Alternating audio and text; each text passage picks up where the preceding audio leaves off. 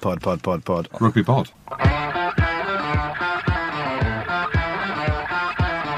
Hello and welcome back to the Rugby Pod. I'm Andy Rowe, Big Jim and Goody are with me as usual. We'll be looking at another hectic weekend of Champions Cup rugby as quite a few English clubs excelled again and a few sides bounced back from disappointment in round one. Plus, we'll be having a chat with Bath boss Johann van Graan about their great start to the season. So settle back, enjoy and make sure that you've subscribed on Spotify. Andy Rowe, it's the end of the road, mate. It's the last day in the office. How are you? What a journey. Last ever rugby pod, Andy Rowe. After 8 years, you've binned us off. You've gone back to New Zealand. You've got a red face from licking the clouds again, haven't you? You've been at it again this week, getting on the udders. Well, you must have been licking some udders in Dubai, Andrew, because your face ain't far off red as Andy Rowe's. Mine's a nice shade of brown now. Mate, how are you, Andy Rowe? The last one. It's been epic. I know, it's been such a long journey. It's been such a great journey. I mean, it feels like it was only yesterday where we were in the studios at Wise Buddha off Oxford Street, having a couple of pints before the first show and then sitting down to record just some rugby chat. And look where we are now, lads. Look where we've been. And eat cat food. You were eating cat food. That's all I remember. That came after. That wasn't straight away. That's when he became more comfortable with us, Andrew, that the cat food came in. But Andy Rowe, genuinely, so this is your last episode. It does feel a bit weird. It's the end of an era and all that. You're back in New Zealand. You've gone back home. Working with me and Goody is like, talking of cats, it's like herding a couple of old cats. But have you enjoyed it? I've loved it. I've learned a lot as well. And you see how the pod's kind of evolved over the last years and how we've all evolved with it. And I've highlights, man, there's been a huge amount of highlights. You look at the live shows especially, but then I think like meeting all the Rugby Pod listeners is always awesome, because when you think about my role in the Rugby Pod, it differs a lot from your two roles in the Rugby Pod. Effectively, I've always tried to be like the listener and tried to be like, think who is listening to the Rugby Pod. So when I've met people, I feel like we're the same. I feel like we've got a lot in common, and they always ask about you two and ask what it's like working with you guys. So what'd you say? I'd say it's. Why are you pausing? It's fun. It's cool. It's really fun. They made me eat cat food. But on that, Andy Rowe, I'll say it, mate. I'm going to miss you. Like, thanks, genuinely. Man. I don't know where we go. We're working through what we're going to do, how the pod's going to look like after Christmas and stuff. But like, you'll be missed. And we've had some great cracks along the way. I mean, it did get a bit weird when we went to the Lions in 2017. I just retired. And we were like, right, the pod's going to go down to New Zealand. But me and Goody were going to go down. And we're like, well, it's a bit weird that Andy Rowe's not coming to New Zealand, even though he's from here. So we flew Andy Rowe over via Baghdad to get him there. It was. And we got him a bed. We got him a bed on the floor, and he said he was that hungry in the middle of the night that there was a bowl of cat food, and he'd taken 2 tramadols on the way over that he started eating the cat food. That was like where I was like, who is this bloke that is hosting the Rugby Pod? But yeah, that's where I realised you were one of us. That's where I realised that going back through the archives of being in Leicester where Luke Abraham's eating jack and potatoes and kebabs out of bins, and I did enjoy his company as well, the AK-47, that Andy Rowe eating a tin of cat food because it was the only thing that was next to his bed, and he couldn't walk because he was high on 2 diazepams. I was like, this guy is in for the long haul. Yeah. It's been great having him. It generally has been great having him, but getting the nickname The Weird Fish from doing a few weird things and then, stringing us together and pulling the pod together. Mate, it's been great. We've really enjoyed having you on the pod. Thanks, hopefully it's not the full end, because you are going to come back at some point, but it's been fun. But what a clown. 3 clowns. You're a bit less of a clown than me or Jim, but you're just a bit weirder. So the Weird Fish is retiring, James. Andy Rowe, maybe tell the listeners what I've said. So you've gone back to New Zealand, and I know there's a couple of different opportunities out there. You must be quite nervous. What was my one line of advice to you? Yeah, I'm nervous coming back because you're coming back to the unknown.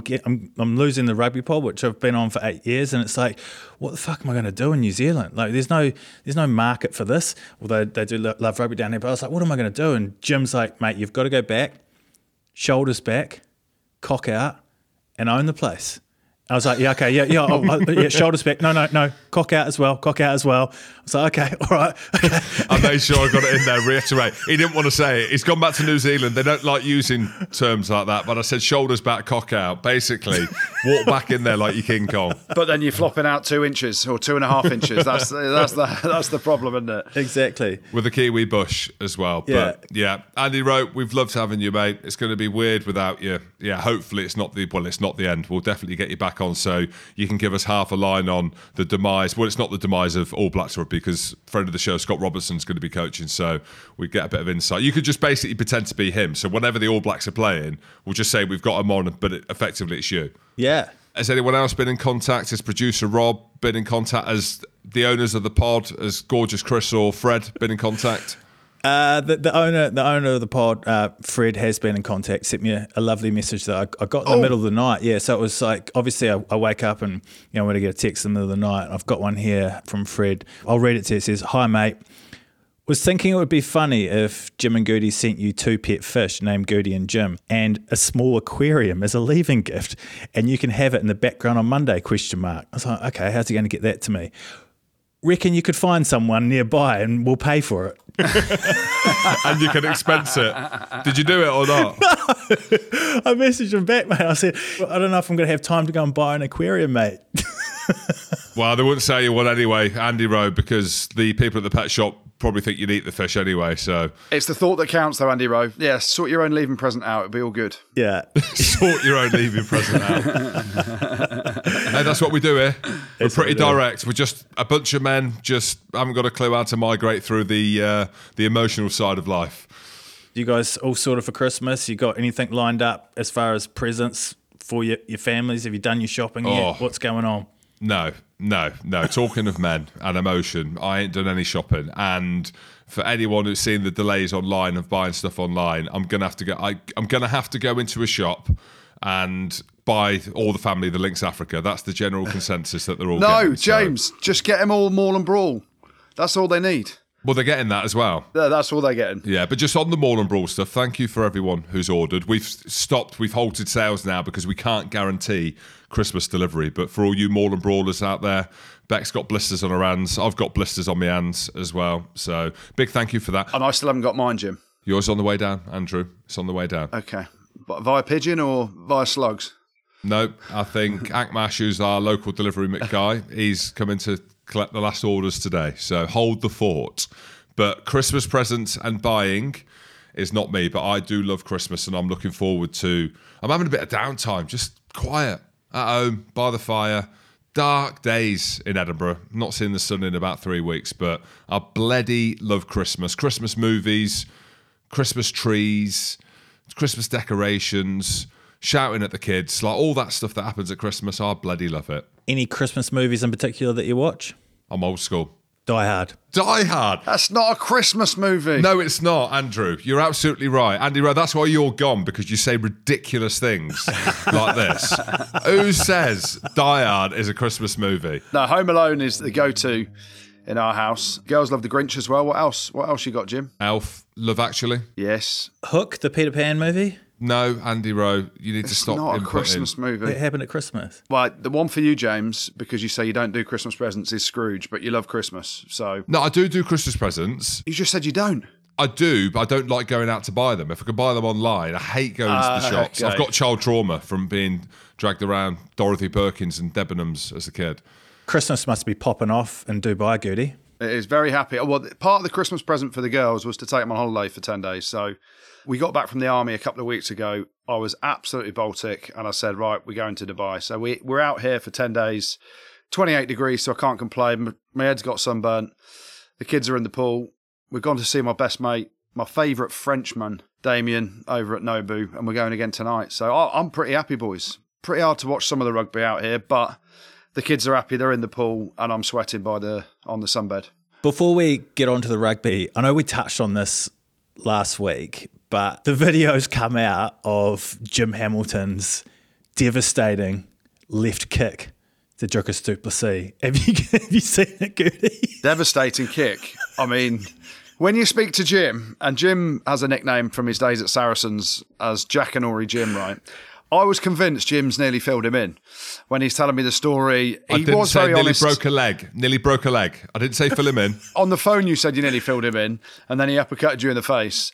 You said you nearly broke his leg, and then you see the kick, and I'm like, Jim, what the effing hell was that? Yeah, didn't look great. But it was like the same thing as when he pulled the trigger shooting the light gun on the army course that we were on. He's like, I pulled it, and I looked. How cool did I look? And then you watch the video back and he's whimpering and his hands are going everywhere. So, mate, I loved watching it. It was hilarious. And fair play to get in, even under controlled circumstances with your jeans on, your socks because you've got Mauler's toe or a gammy foot and he didn't want you to take your socks off. But to get in the octagon with him and just have a play, it can end a man. And you said you were worried about shitting yourself or pissing yourself. The kick was feeble.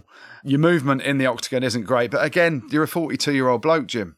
Well, 41, but yeah, I look 52, but that's fine. But 41. That content comes out this week, actually, so I could name drop that. It's coming out. I can't wait to watch it. On Rugby Pass TV, so we're going to go through the edits and stuff, so can't wait. And off the back of it, Jim, you told him to have a scrap in the stands, and so he did. He did. He did at the UFC at the weekend. So bloody love that sport. They don't give two bollocks, do they? Talking of entertainment and selling, and they're just absolutely rogue. So yeah, Druckers Duplessis, friend of the show, that content comes out on Rugby Pass TV this week, actually. So I'll be sharing it on my socials. Well, someone's ability that can't be doubted at the moment, Courtney Lawes, back-to-back Player of the Match awards. How good is he? Northampton just going to have to get the checkbook out or what? Interesting one, isn't it, on Courtney? He's been phenomenal the last couple of weeks, or since he announced his retirement from England. Like, Northampton have been great, but him especially, like, it's not just jumping on the Courtney Lawes bandwagon up because everyone else is talking about it. When you watch his game, like, off the ball, his work off the ball of how fit he is and the stuff that people don't see, turnovers and cover tackles and, like, his effect on the maul and these things. In his position as a second row / back row, but let's just say he moves up into the second row. He ain't. He's playing 6. He ain't second row. But this is what I mean. But the moneymaker is in the second row in terms of, like, if he was to leave, they'd look to probably sign him as a second row because we know across the world that teams are thin on the ground in the second row. Hence, Archie Snyman being offered $500,000, even though he doesn't play a huge amount because he's struggled with injuries. So there's a massive void around the world. So his value is probably skyrocketed. The thing around Courtney is his age profile. You know, if he was to stay at Northampton or if he was to sign for another Prem club, which he wouldn't do, as good as he's playing now, like, how is he going to be next year if he's been asked to play every single week? Because at the minute, he looks like as good as he's ever been. But, yeah, you know, he's massive for Northampton. Maybe the fact that he's not going to be playing international rugby is going to be huge for him. But, yeah, like, he's out of contract, is he? Yeah, he is. Some of his stats, 13 carries from the weekend, which, you know, you don't necessarily associate with Courtney. You kind of look at his game and he's banging boys, he's up in the line out, he's in mauls and destroying mauls and all that stuff. But I can't see him leaving Northampton. He won't leave for another Premiership club, that's for sure. I don't think he's someone that needs or wants to go abroad for a short stint, cash-wise. You know, he's just been given the freedom of the city of Northampton. So he can go and graze his cattle on common land there if he wants to. So, hang on. So he's been given the keys to the city. Is that genuine? Courtney Lawes has been given the freedom of Northampton City. I mean, I don't want to be harsh, but the only restaurant there's an all-you-can-eat Chinese buffet. So does he get to go there? That's the only restaurant in Northampton I've seen. If that all-you-can-eat Chinese buffet is on common ground, then he's getting his cattle in there and they're getting sweet and sour chicken, crispy fried rice, and the prawn crackers to go with it. So and the shits as well. Yeah, probably. He's been a phenomenon for Northampton over the years. I think he wants to stay a one-club man, but it's amazing at that age to still be performing week in, week out at that level, off the back of a World Cup where he was pretty impressive too. I think he's looking forward to the Six Nations, to get a break, to get a holiday, to get some sunshine, but he's certainly putting in the yards in the meantime, isn't he? Do you think Saints are contenders for the Champions Cup and the Premiership if they carry on like this? Looking at the games at the weekend, Toulouse seemed head and shoulders above anyone. They were ridiculous, weren't they? Unbelievable. But Northampton, I don't know. I really don't know, because it's going to be interesting how the Champions Cup unfolds. And me and Goody were having this chat, and producer Rob was saying how teams are looking at the Champions Cup because of the amount of games in the top 14, URC and Prem. From a fan's perspective, the buy-in from them. You look at Cardiff, great energy around that. You look at Stade Francais, have got history in the competition. There's hardly any fans in the stadium against Leicester.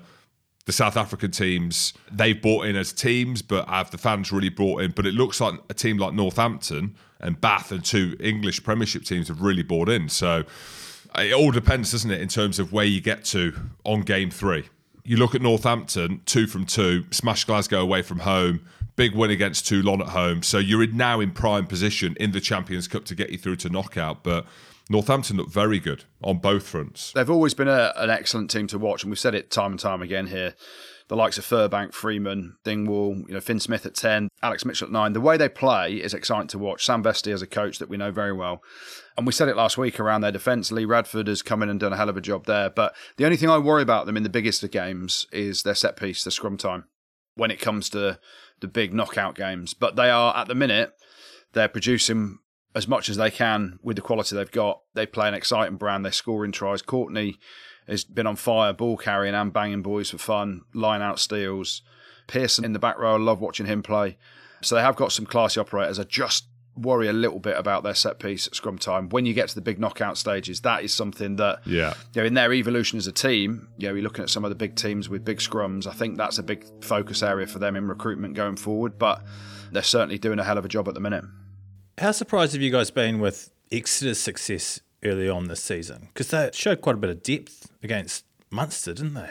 Very surprised. I thought Exeter were in a massive transition. I didn't know whether something was going on there behind the scenes that we didn't know about. We know the stuff around the Premiership and the salary cap and the kind of rejig that clubs are having to do. I look at the profile of that Exeter team. You've got a 21-year-old up-and-coming Welsh player as captain. I'm thinking, what's going on here? You're losing players like Luke Cowan-Sickie, Sam Simmons. Your best player, or one of your best players, goes over to Montpellier. Joe Simmons as well leaves. Jack Knoll goes. O'Flaherty leaves to Sale. Stuart Hogg. So we're naming some of the best players in recent years in the Prem. You're thinking Johnny Hill. Dave Ewers goes to Ulster. So, mate, we're talking about some of the best players Exeter have had, and they're leaving. So you're right, where's the investment? But it just shows you. You go back through the archives of what Rob Baxter, the coaching team, that club have done in producing not just any players, producing young English players and bringing in some quality signings. So, in answer to your question, Andy Rowe, massively surprised. Like, Munster are one of the best teams around at the minute, and we can maybe talk about some of the stuff around that game. But some of the performances from Exeter and the brand of rugby that they're playing shows the quality of coaching and actually this transition that Rob Baxter was speaking about. There's no better man at the helm to be able to take a team through that. Yeah. Because I was thinking initially, is it time for someone like Rob Baxter to move on? Does he take the England gig? Does he do that? He's been there a long time. But quality rugby man, quality rugby team, and massive win against Munster at the weekend. Yeah, the evolution started last year when he started resting a few or giving opportunities to some of these younger lads. And, you've got kids still at uni performing against a Munster team in the Investec Champions Cup, way beyond what probably most people think from outside the group. But from inside, the belief that Rob Baxter has given these guys, okay, they got a bit of luck, bounced the ball, that Munster will look back at this game and think, how the hell have we lost that? They were in control, 24-13 up with about 20 minutes to go. Exeter get a try, then there's the bounce of the ball from the kick. Calvin Nash lets the ball bounce, not once, but twice in the backfield. It falls into Jack Dunn's hands. What an impact he had off the bench as well. And the momentum just swung massively. Henry Slade gets the intercept at the end. And Munster have left that game from being 11 points up with 20 to go, with the bonus point in the bag already, thinking there's 5 points to take home from Sandy Park here.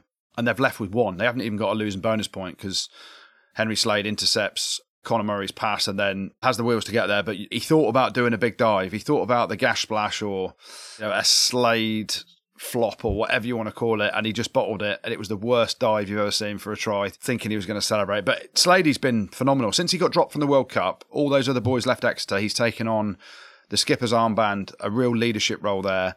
And Rob Baxter said it himself, he's training and playing like when he first got picked for England, which at 30 years of age, he's obviously trying to prove something to himself, trying to be a leader in the Chiefs, but also prove to Steve Borthwick that he's still good enough at international level. And, they're playing with no fear. They've won 22 games on the spin at Sandy Park. At home, mental. Which is phenomenal. That is a record to behold, especially with the youngsters that are playing. And Leicester go there this weekend in the Prem with a fully loaded team, so it'll be interesting to see. And that bubble will have to burst at some point. Someone will go there and win, but my God, they're doing some good things down there with some young kids regenerating a squad, but not only regenerating a squad, competing at the top level. So kudos to them all. Speaking of regenerating squads, Sale made 11 changes from last week's starting lineup, resting the likes of Ford and Manu Tuolangi. They did all right against Leinster though, didn't they? Yeah, they did better than all right. I thought they were going to get absolutely hosed. I was in that camp that if I would have said it, Alex Anderson would have fired up the troops around that. But you can only go based on what team comes out, right? And if you're making 11 changes, like you said, there's no George Ford, there's no Manu Tuolangi.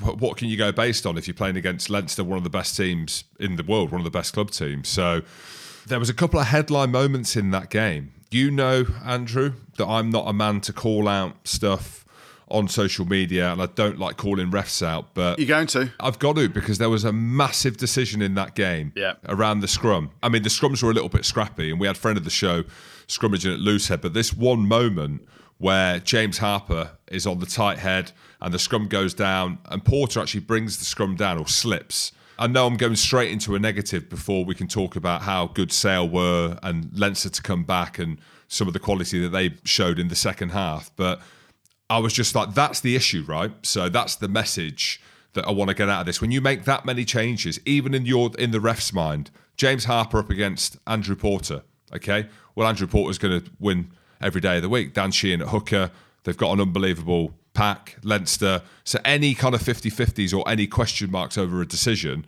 you're going straight for Leinster. But I've got to call that one out because I watched that one and I was like, no. You can't yellow card him. It's not his.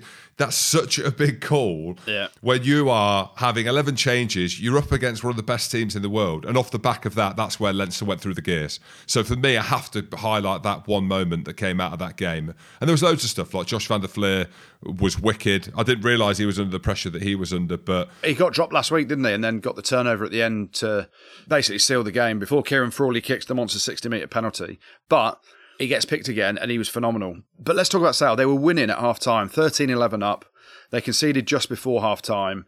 The try they scored from Doherty in the first half, Rafi Quirk with a little grubber kick through, that's clearly been worked on. They'd seen a weakness in Leinster's midfield defence on the pitch.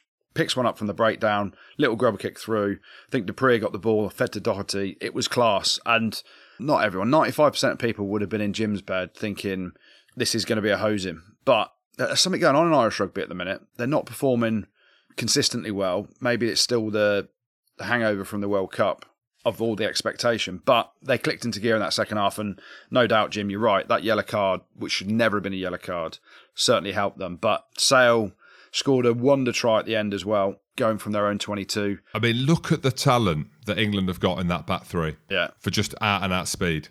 Aaron Reid, my goodness me. Even the misses was like, God, he's quick. I was like, so I'm big, I'm strong. Like, what? What was going on with Johnny Hill? Goodies pissed him off by calling him out a couple of weeks ago. Mate, I'm just an honest man. Like, Johnny Hill should have played the game 20 years ago. He'd have been... Amen. He might have got filled in, but his antics where he's leaving knees on people's chests and throwing people over advertising hoardings, then holding there. He's like the fake tough guy, isn't he? He's the enforcer. Mate, I like Johnny Hill. Hartbury boy. But I know what you mean, yeah, as in they're the things, like the discipline around that.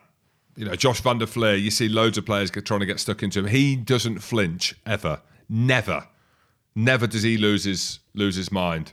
And that's what it is, isn't it? I think the big thing for Johnny Hill is that's the big difference. If you're Steve watching that. Do you reckon Steve's told him to go out there and be a bit of a see you next Tuesday?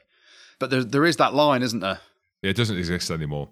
Like, as in, if you can do it like Big Willie, Little Willie Skelton, then it's a very different proposition, isn't it? If you can behave like that and you're absolutely obliterating anything that moves, then it's different. But yeah, you just got to be careful. I've been that player before where you get that reputation. And it wasn't even that bad, the knee on the chest for Josh van der Fleer, but it was enough for them to get pinged and... It just looks bad. You know, for him to look a little bit embarrassed. Yeah, and it can be quite embarrassing. I've been there, mate. I know how it is. Yeah, but credit to Sale, you know, there is a bit of a negative around Johnny Hill, but Alex Anderson, I loved his interview before the game, like how spiky he is, and he's naturally that character anyway, isn't he? Backing his troops, and yes, you've got to rest people, you know, there's short turnaround this week for the Prem game and all that stuff, and you know, you're hearing from coaches, these players can't go 10 games back to back to back to back, but fans just want to see them play all the time. So they do have to rotate. And I know there's issues around Manu and how much he can play. So you can't just send him out to war every weekend the way he plays. You have to pick and choose if we want to see the best Manu Tuolangi for Sale and England. And ultimately, those Sale boys did themselves proud. The club should have been immensely proud of how they performed because everyone wrote them off. Yet they stuck it to Leinster, who are supposedly one of the best ever teams in the group stages of Champions Cups. And they scored an absolute wonder try. Tom Curtis, delighted for him. Lovely lad. Comes on, has the wheels to finish it off. Aaron Reid on fire. And some of those young guys from Sale really stood up and, it was a classy performance, even in defeat. Well, Bath have made a great start to both the Premiership and Champions Cup, and we can have a chat now with their boss, Johann van Graan. How are you, mate? Any good in yourself? Very good, very good. Are you enjoying this moment, Johann, at the minute, as a coach when there's so much going on back and forth between the Prem and the Champions Cup, but you have been going so well as a team?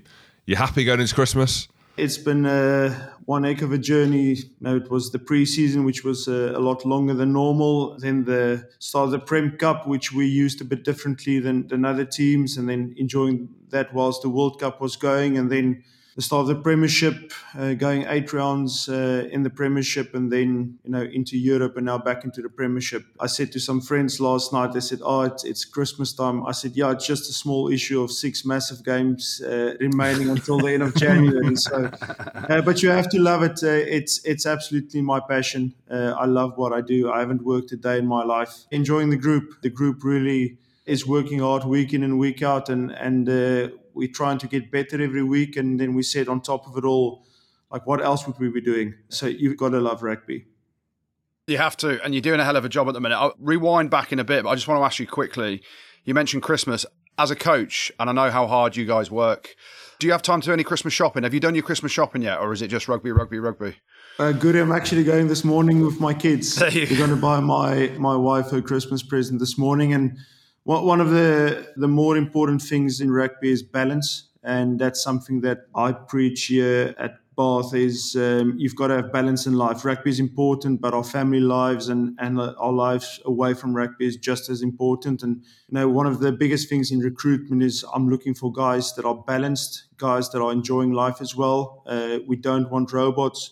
It's such a structured life coming at this time, training now, gym now, getting to the ice baths, having nutrition. So what we do away from here is also so important. And that's one of the things that I've enjoyed about this group, is we've become a lot better at balance. When we're in, but also try and get guys away from here. So the Northern Hemisphere is very different to the Southern Hemisphere. My time in Munster, the 26th, Munster always plays Leinster, and that first Christmas was very strange because it's kind of you train on the 24th and then you've got Christmas Day, but it's this big game coming.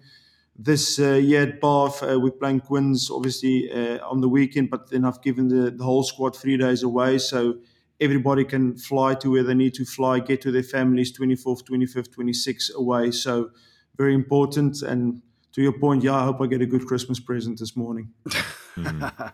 Well, it's absolutely deserved, that's for sure. Just one thing, just for you personally. So you're at Munster, which is seen as a mega club globally, the brand that goes with that, the expectations to win things when you're at a club like that.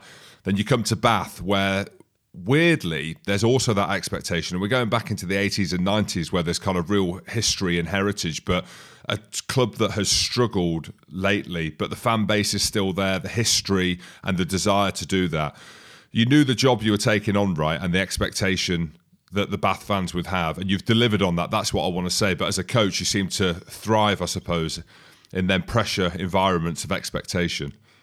Jim, if I go back to where my journey started with the Bulls in South Africa, it's obviously my home province, and there's also expectation. We started at the time of the Bulls where, even competing in Super Rugby was unthinkable, and then we won, as a group 3 titles in 4 years. And then with South Africa and the Springboks, there's always expectation.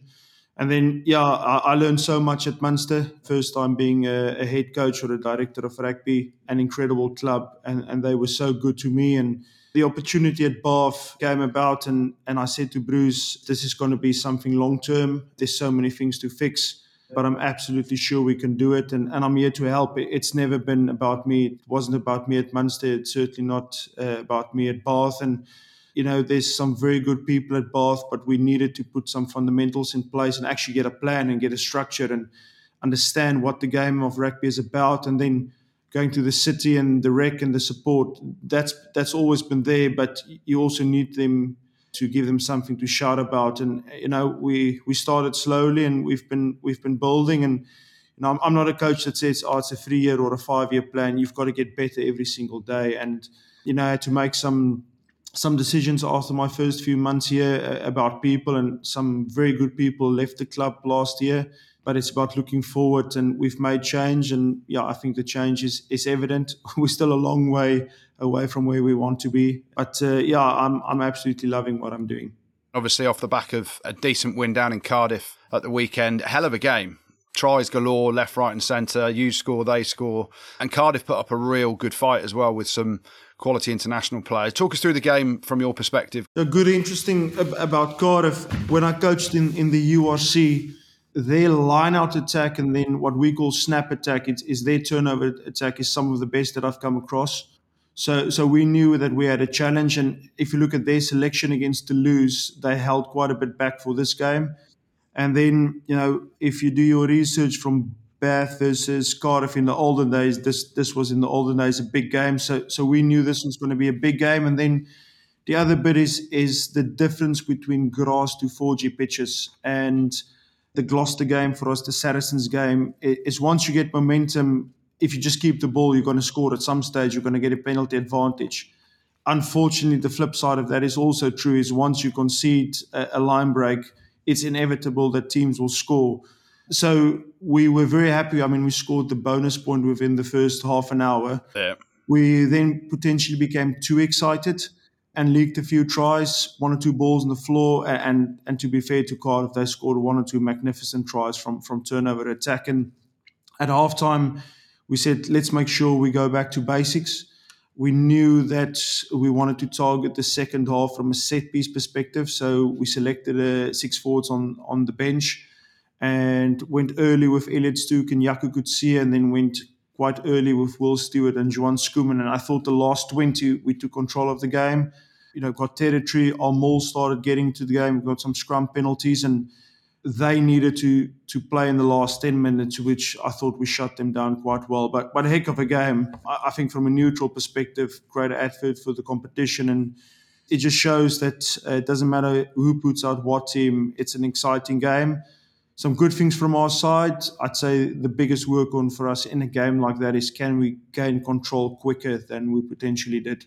One thing I wanted to get into was how you've got some of the best out of some of the quality that you've got. One of our favourite players on here, one of the standout performers at the weekend, is friend of the show. You know where I'm going with this, Johann. Alfie Barbary. I'm not going Finn Russell. I was going to go friend of the show. Look, there's so many to choose from, right? There is. I know you think we were going to talk about Finn Russell, but that would be the easy go-to. Like, I'm watching Bath. I'm looking at how well Ben Spencer's playing. Joe Thocken-Singer, if he can get right for me, he's going to be one of the best players in the world. But I just wanted to chat a bit about Alfie Barbary, because I know he's had his issues with injury, with the stuff at Wasps. I used to do spin bike next to his mum a few years ago, and she was like, my son's going to be a great rugby player. You hear it all the time. I was like, oh, okay, yeah.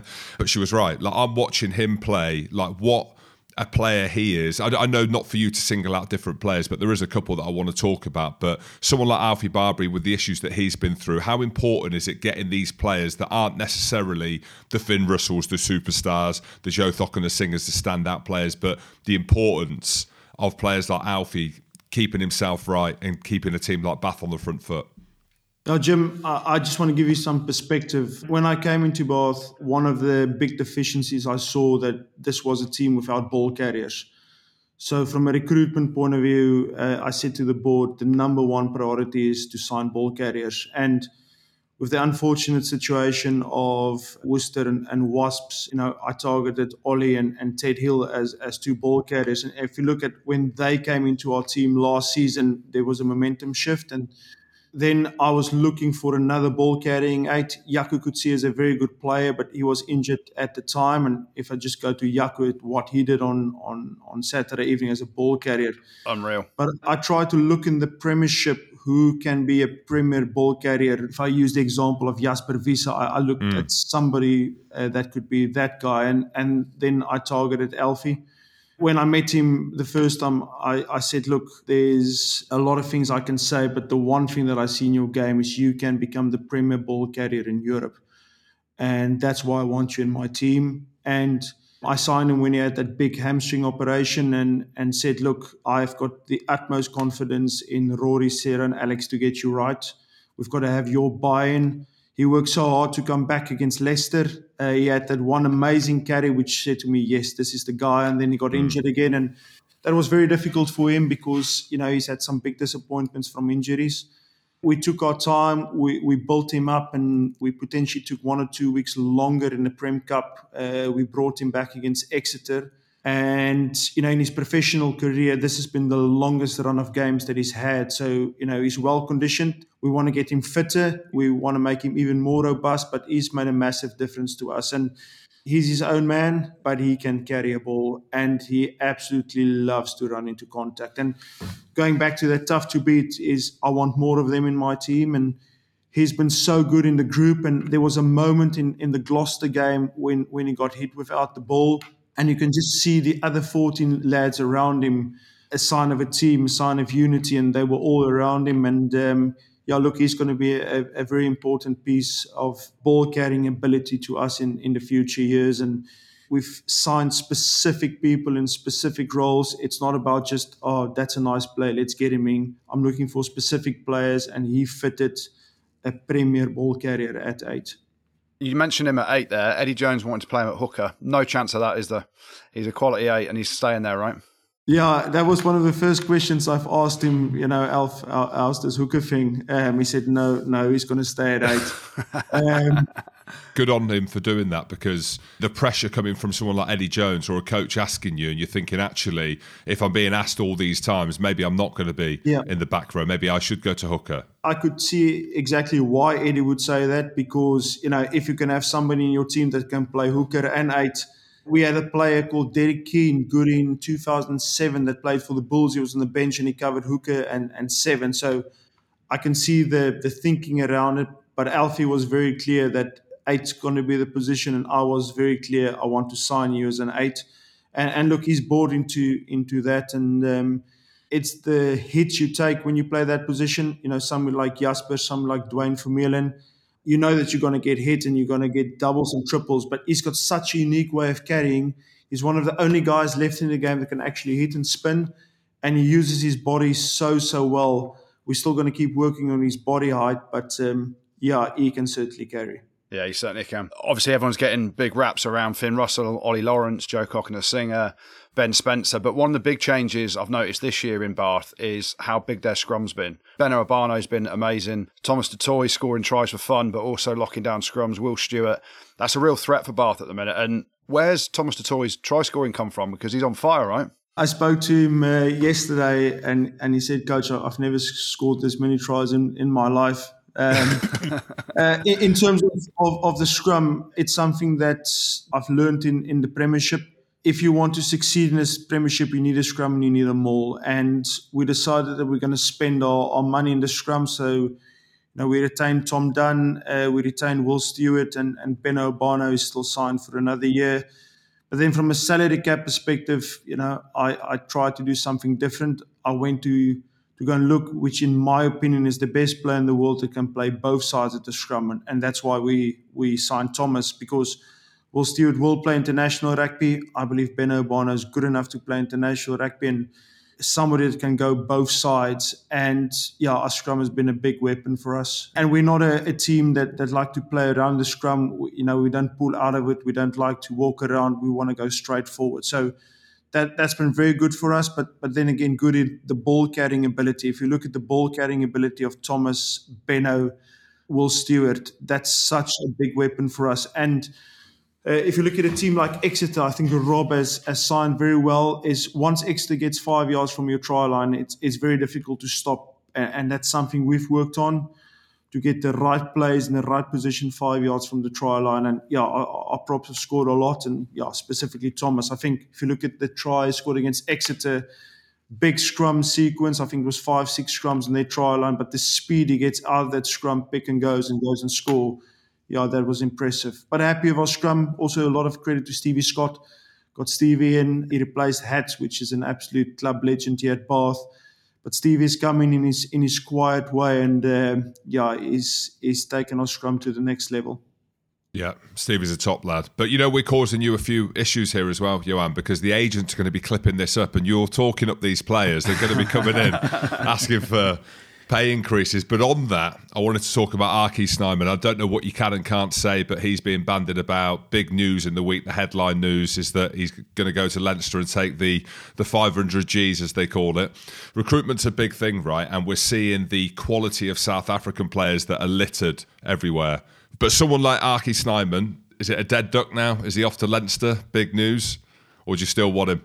Firstly, on Archie's future, no comment from my side. Oh, what I would say about him is he's one of the best players I've coached. He was in the same school as I was. He's a phenomenal athlete. The things that he can do with ball in hand is incredible, and I don't think the world have seen the best of him yet. Yeah, talent-wise, he's one of the best that I've ever coached. All I can say is wherever he goes, whichever team takes him, they're lucky to have him. On top of that, he's an incredible human being. So I've got the utmost respect for RG, and wherever he goes, I wish him the very best. You could see him fitting in at Bath. You can see the South African influence, like I said, that are littered around, like as in they have huge influence. And if he can get his injury profile right, then I agree with you. For me, it's just he's like a younger Jim. I'm not even going to say it. Stop it, Jim. Stop but just it. on his name, how do you say his name properly? Because obviously it's RG. At the World Cup, I called him RG one week, and then I called him Archia. But how do you say it? Yeah, just to clear it up if we're commentating on him. Archia. Okay, got it. Archia, there you go. Nail it, Jim. You'll nail that. Archia, got it. But what a player.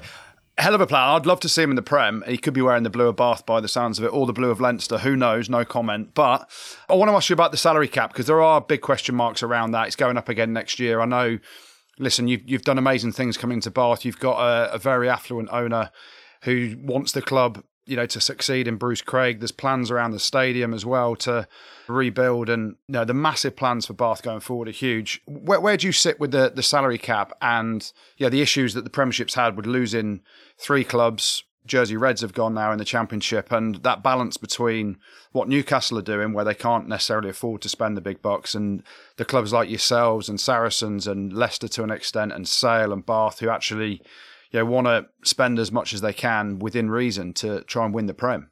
The most important thing is the game. I'm a rugby man, and you've got to have opponents to play against, and we've got to look after clubs, and we've got to find the way to talk about the great things in the game. And how unfortunate is it that Wasps isn't there anymore? Growing up, I watched Wasps when they were in their prime, and we've got to look after the clubs that we have. We can't change the past, but we can certainly influence the future. And from a Premiership point of view, if I just look at what the Premiership clubs have done in the last 2 weekends in Europe, it shows that there's a massive amount of quality in the Premiership, and the fact that the league is so tight, a lot of the Premiership club won a lot of tight games. We've got a very good product. Got to make sure that we look after not only the Premiership club, but also the Championship clubs, because ultimately it's a community game. Ultimately, I want my 2 boys to play rugby. I want my family to go and support the game, and nothing like a Sunday morning for me outside the rec when my boys play there and my little girl runs around. So for me, it's about looking after the game. From a cap perspective, I think it's important that English rugby stays strong. I'm a South African. I love my country. I've enjoyed my time in Ireland, but currently I'm in England. So, I want to do what's the best for Bath and what's the best for English rugby, and that's looking after the game. And I just go back to the World Cup, how amazing the World Cup was in France. I took my family to the South Africa-Ireland game, and the occasion and the memory. So coming back to the Premiership, we've got to look after what we have, and we've got to make sure, I'm not for always going to be a coach that in 20 or 30 years' time that we've got a healthy game. And there's so many options in the world that kids can go and play and people can go and watch. We've got to make sure that this is a game that people understand, number one. We've got to simplify the game, and then we've got to look after it, would be my view. Lastly from me, before you go, you mentioned loving your country there. I know you're in Bath mode at the minute, but there is talk about in the future who could replace someone like Rassie Erasmus. I know Jacques is at Leinster. Is that something that you'd want in the future, Johann, all being well? Well, look, Jim, I've been very fortunate to coach 74 test matches with the Springboks as an assistant coach, and that's the ultimate thing to do, represent your country. So, if that ever becomes an option, I'd love to be part of the South African setup again. And the reason why I left South Africa and went to Munster and came to Bath is become a better coach and experience something different. And rugby is such an amazing game. You learn from the best in other environments. So I'm trying to get better and I'm trying to enjoy the journey. And if that ever comes along the way in the future, I'd love to do it. But the Springboks are incredibly special and you've got to deserve that. So yes, it's a dream of mine to coach my country one day. But Rassie's done an incredible job. The Springboks are the double World Cup champions. So love to get involved in that at some point in the future, but you've got to deserve it. The timing's got to be right. For now, I'm loving my time in the Premiership, and Bruce have got a big dream for Bath, and I've bought into that dream. And most important, you've got to love what you do, and this is an absolute passion of mine. I'll stay as long as I can at Bath and enjoy this journey, and whatever comes next, I'll try and enjoy then. Yeah, 100%. Is Finn still driving his Lamborghini around, or has he got a more family-orientated car now? He's a father. No, he's very family-orientated, Goody. Thank God for you. Yeah, thank goodness for you, because the one without a kid was pretty loose. No, look, he's been magnificent for us, and obviously he's an incredible rugby player, but people don't give him enough credit for the man that is off the field. He looks after his family very well. He's close to his mom and dad, and now he's just fitted in with the group. And he's just Finn, the normal lad from Scotland, and he's made a big difference in our group. He's got the Lamborghini 4x4 then. That's what he's gone for. Johann, thank you very much for coming on the show, mate. Really appreciate it. Enjoy the rest of the season. Thanks, Andy. Appreciate it. Thanks, Jim. Thanks, Goody. Thanks. Have a good Christmas. Really appreciate it, mate. Have a great Christmas. Cheers, guys. Top bloke. Top lad. Bloody love that. Yeah. Proper rugby man, isn't he? All South Africans are, but you can see the detail he goes into, the heart that he's got for it. Yeah, really nice bloke. Really thinks about the game a hell of a lot and everything that goes into it. What a jolly nice chap.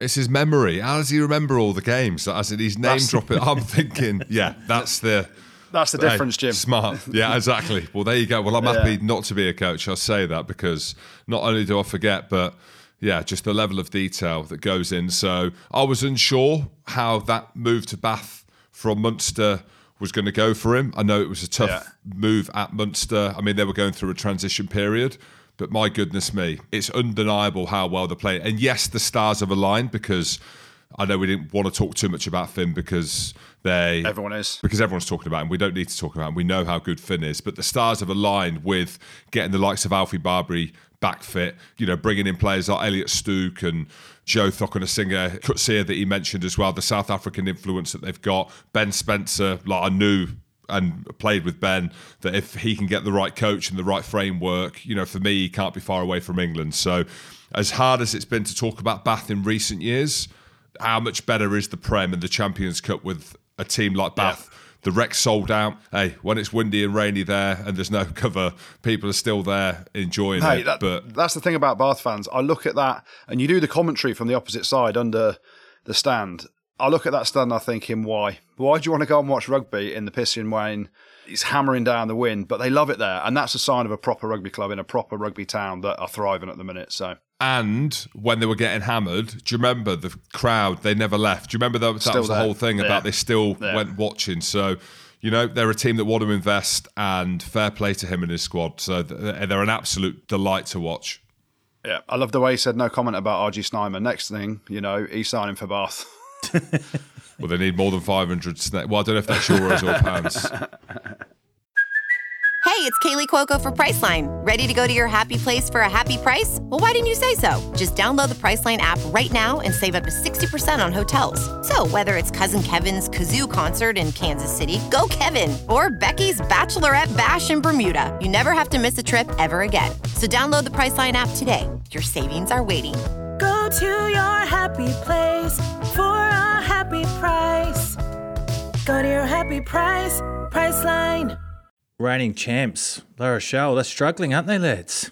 Yeah, they are at the minute, and it was an interesting game over in Cape Town. Probably think they should have got out of there with a win. They were 20 points to 9 up on 51 minutes and in control. Bulgarit started it. I love that name, Bogey Eats. Bulgarit at hooker with a hell of a run down the touchline. Some player he is. He got injured as well, which is a shame, but yeah. Yeah, to create a try for Kerr Barlow. And the Stormers weren't really at the races until Ben Loader, oh my crossfield kick, plucks it out the sky, hell of a finish. That got the Stormers back into the game. And then there was the mad finish where Hastoy thinks he scored a try to clinch the win, and ultimately it gets brought back for a bit of head contact. Joel Scalvi had some, a shot to the head, and rightly so it got pulled back, which allowed Stormers to go down the field and eventually get the winner. And then I'm so chuffed for Marnie Lebok, because we talk about World Cups, we talk about the pressure of players. I know what it's like as a goal kicker when people are questioning your goal kicking, which ultimately that was his issue at the World Cup, and everyone called for Andre Pollard, and we know the history. Andre Pollard comes on, doesn't miss a kick at goal, South Africa win the World Cup, and Marnie Lebok gets subbed off after 30 minutes in that semi-final. And to bounce back from that in any game, whether it's a club game, being hooked off at 30 minutes is horrible.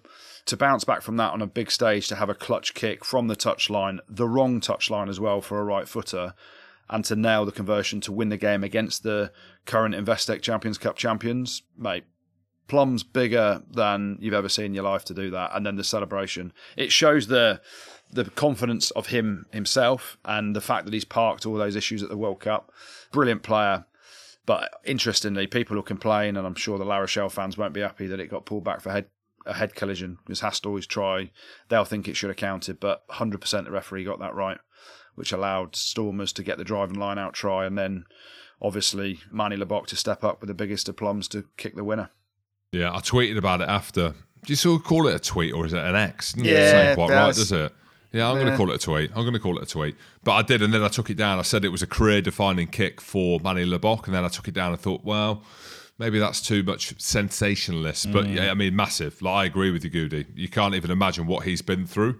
And you talk about like embarrassment of being called out on things like Johnny Hill, for example, some of his penalties. Like, I imagine Marnie Lebok would have probably felt, I don't know without speaking for him, but you would feel embarrassed getting yanked off, wouldn't you? 30 minutes into a semi-final game. Yeah. And he goes back, and everyone speaks about the love they've got for him within the squad, within the South African setup. You've got a fantastic coach in John Dobson.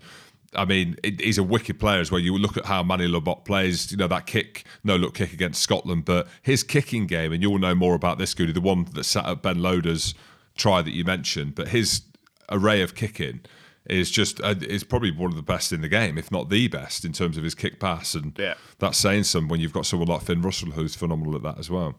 Yeah, I mean, he's up there with the best in the world. And ball in hand, he's ridiculously good as well. His passing game, he's putting players into space, his own individual running threat. He's got everything. The question mark was over his goal kicking. So that's why I'm so chuffed for him, because having been there as a goal kicker where you do miss a few and then the questions start coming and people start talking about it, especially him on the biggest of stages, and then someone comes in like Andre Pollard and produces what he produced to win the World Cup for South Africa. That's a hell of a step up and a bounce back from Marnie Lebok, and just shows how classy he is.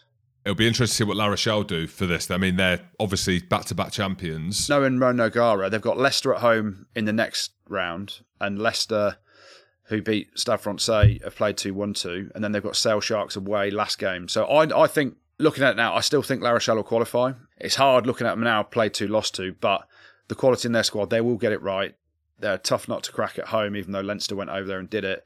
Will Tigers try and focus on the Leinster game at home the week after? Who knows? But I know Rowe Nogara will go all guns blazing, trying to qualify for the group.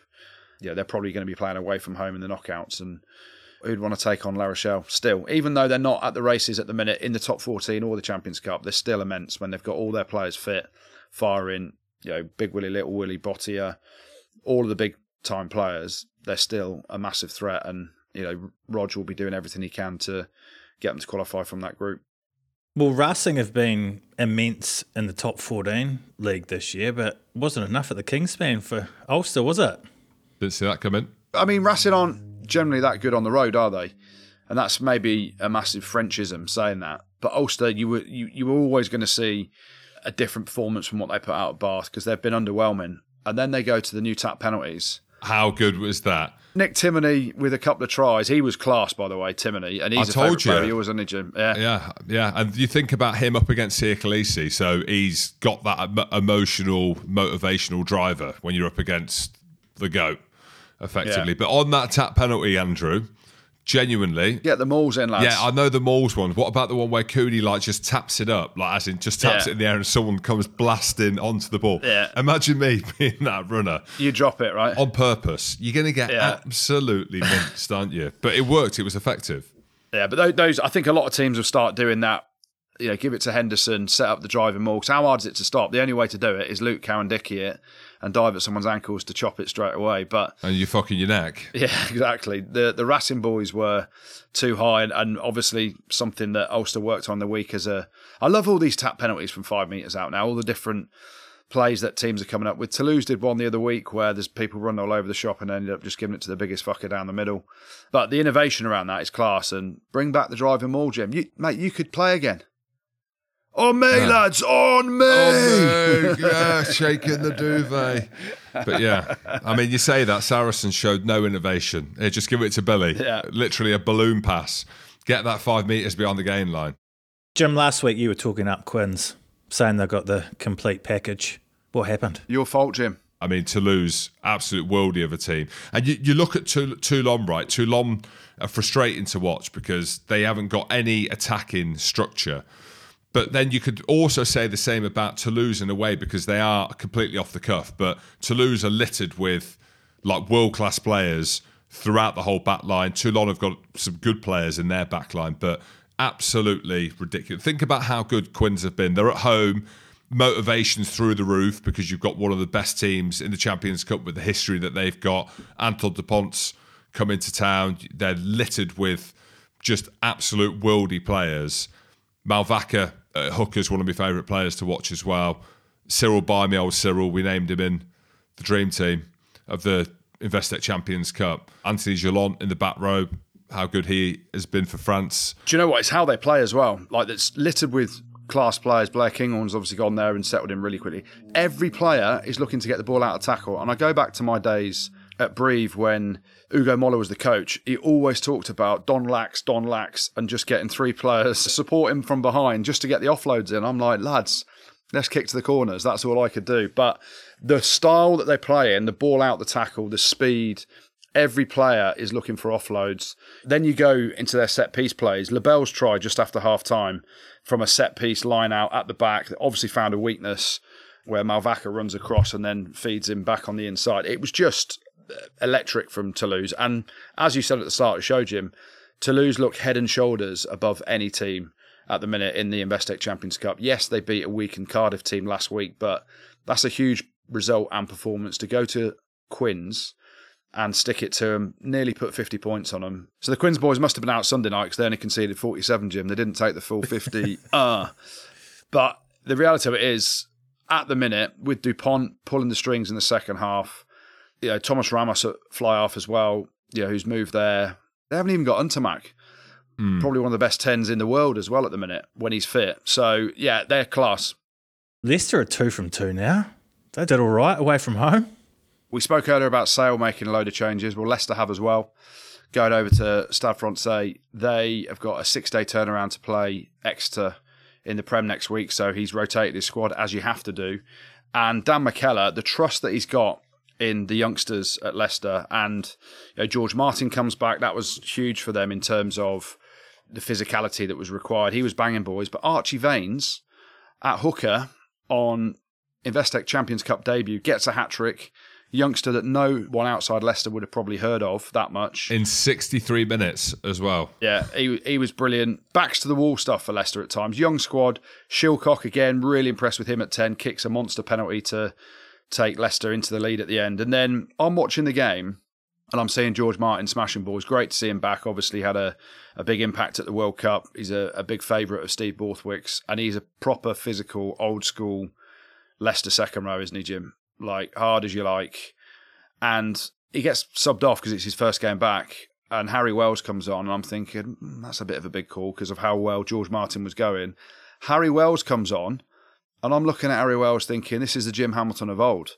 The absolute maul destroyer, battering through mauls, getting turnovers, holding boys up over the line for what looked like a certain try, and he's held them up, and then he gets the turnover at the end. Harry Wells' impact for the last 20 minutes was phenomenal as a player, and it just shows, backs to the wall, how Stade Francais have not won that game, shows the attitude and the dedication of the Leicester boys, the physicality. Look, the scrum looked like it was getting monstered at one point, even though they weren't scrummaging straight, but the sheer will and desire from that Leicester team to get the win. It's such a shame for Lester Etienne, the Stade Francais winger. He had the perfect crossfield kick in his hands. That's the game winner there. Oh, my word. That's open goal. That is like open goal, and you don't want to call him out on that, but it is the most open goal you're ever going to get. I felt sorry for him. I mean, his name is Lester Etienne, so maybe he didn't want Stade Francais to win. He wanted Leicester to win. But yeah, that was the game there. Bonus point try as well for him, and he drops it. The sheer will of that Leicester team, a young Leicester team, and everyone talked about other teams resting players. You can do it. You've got to use your squad across the whole season. And credit to Dan McKellar and the Leicester boys. I thought Joe Hayes carried well as well. Hanro Liebenberg led the troops in the back row. And yeah, it's a massive win. Massive win because their next two games are against the two finalists from the last 2 years. They go away to La Rochelle and then they're home to Leinster. And they've got to pick something up from there. But to be 2 from 2, they've got half a step into the knockout stages. But it just shows you it's the group of death. To get a win over in Stade Francais is absolutely huge. All right, shall we finish things off then with the good, the bad and the ugly? Yeah, let's do that. We're going to start off in the good, obviously. Ulster get a massive shout-out, bouncing back to smash Racing at home. Bath and Finn Russell get a big shout-out as well, beating Cardiff in a thriller at the Arms Park. Northampton Saints, 2 from 2, beating Toulon at home. Brilliant start from them. We just spoke about Leicester Tigers winning away in Paris with a change-up team. That was huge. Toulouse pulling the pants down of Harlequins away from home, scoring 47 points. Was absolutely class at times. Exeter Chiefs get a mention in the good. 22 home wins on the spin, beating Munster, coming back from 11 points down with 20 to go. That was huge for their young players. The Black Lion get another mention in the good. Yeah. They were in last week, Jim. They dusted out the Scarlets this week, 23-7 in the Challenge Cup. Tell the Scrums that, about 45 scrum penalties. If you can't scrum, lads, you can't win. Rob, I saw the nice edit you put out from Merab Sherakadze. It was just before the World Cup that he came on, talking about the opportunities and grateful for the opportunities. And you're right, under the radar. We don't talk too much about the Challenge Cup, but Andrew, you're right to reference that. The poor Scarlets. You talk about Cardiff and the energy around that. It's so up and down in Wales, isn't it? But my goodness me, the Scarlets.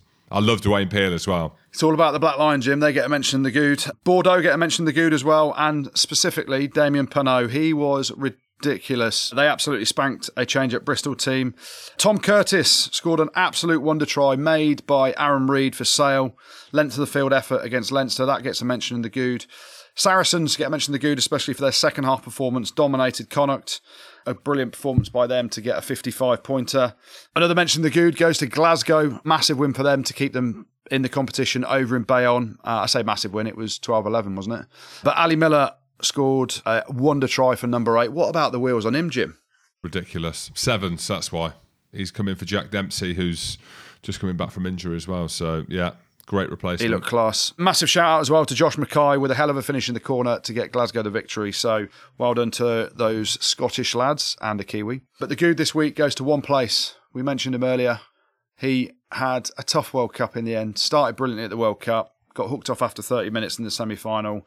But Marnie Lebock gets the good this week for that kick with spuds the size of grapefruits. Clutch kick to beat the champions, to keep the Stormers in the competition as well. Marnie Lebock, after everything he's been through, he gets the good this week. The bad, few bits of bad. Connacht get mentioned the bad, taking 50 at Saracens. Not been a great start to the Champions Cup for them. Quins get mentioned the bad as well, nearly taking 50 points at home. Munster get a shout out in the bad this week. They gave up an 11-point lead to go home with just one attacking bonus point from a game they certainly probably should have won. Scarlets get mentioned the bad, losing at home to the Black Lion from Georgia. As Jim just said, tough times for any Scarlets fans. Dino Lamb And his injury gets a mention in the bad. It looked awful from the tackle and the high shot from Peter Aki, but hope he's okay. Being stretched off is never a good look. And talking of injuries, the bad this week, unfortunately, is won by what happened between Ealing Trailfinders and the Cornish Pirates. An injury to Ben Grubb, which was pretty bad, meant the ambulance had to come on and take him to hospital, and the game got abandoned. So the good news is Ben Grubb is out of hospital.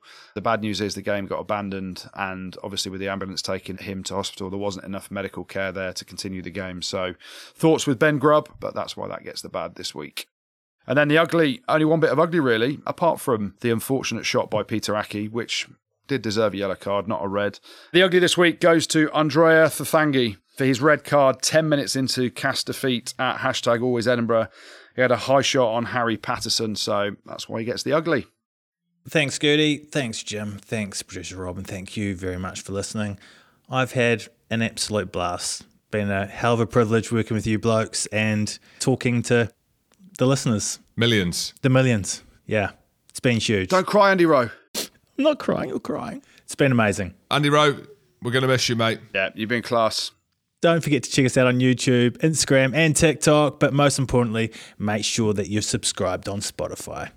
Rugby Spod. Merry Christmas, everyone. Merry Christmas. Spot it pod.